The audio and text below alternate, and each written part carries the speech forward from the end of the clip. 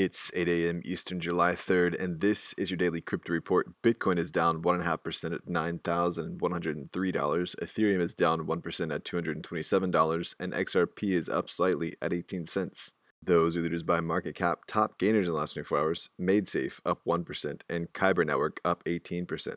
Today's headlines: Asset manager New York Digital Investment Group raised $190 million for one of its Bitcoin funds. The fund, called NYDIG Institutional Bitcoin Fund LP, was initially registered in 2018 with the SEC and has secured investments from 24 unnamed investors.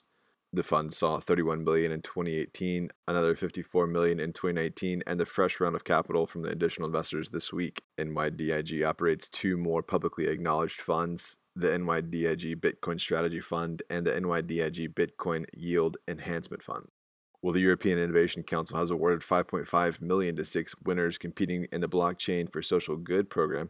The goal of this prize is to encourage initiatives for social and economic development. The pool saw 176 applicants. The winning projects focused on topics like improving accountability, fair trade and circular economy, increasing transparency in production processes, and quality information, and contributing to financial inclusion and renewable energy.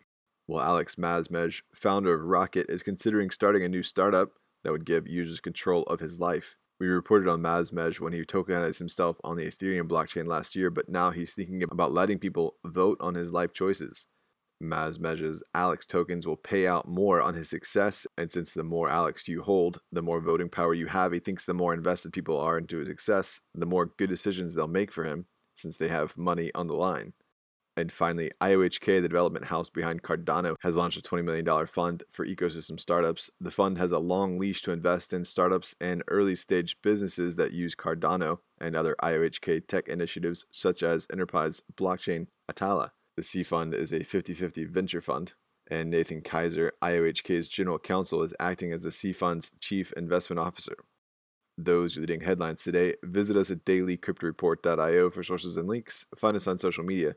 Add us to Alexa Flash Briefing and listen to us everywhere else you podcast under Daily Crypto Report.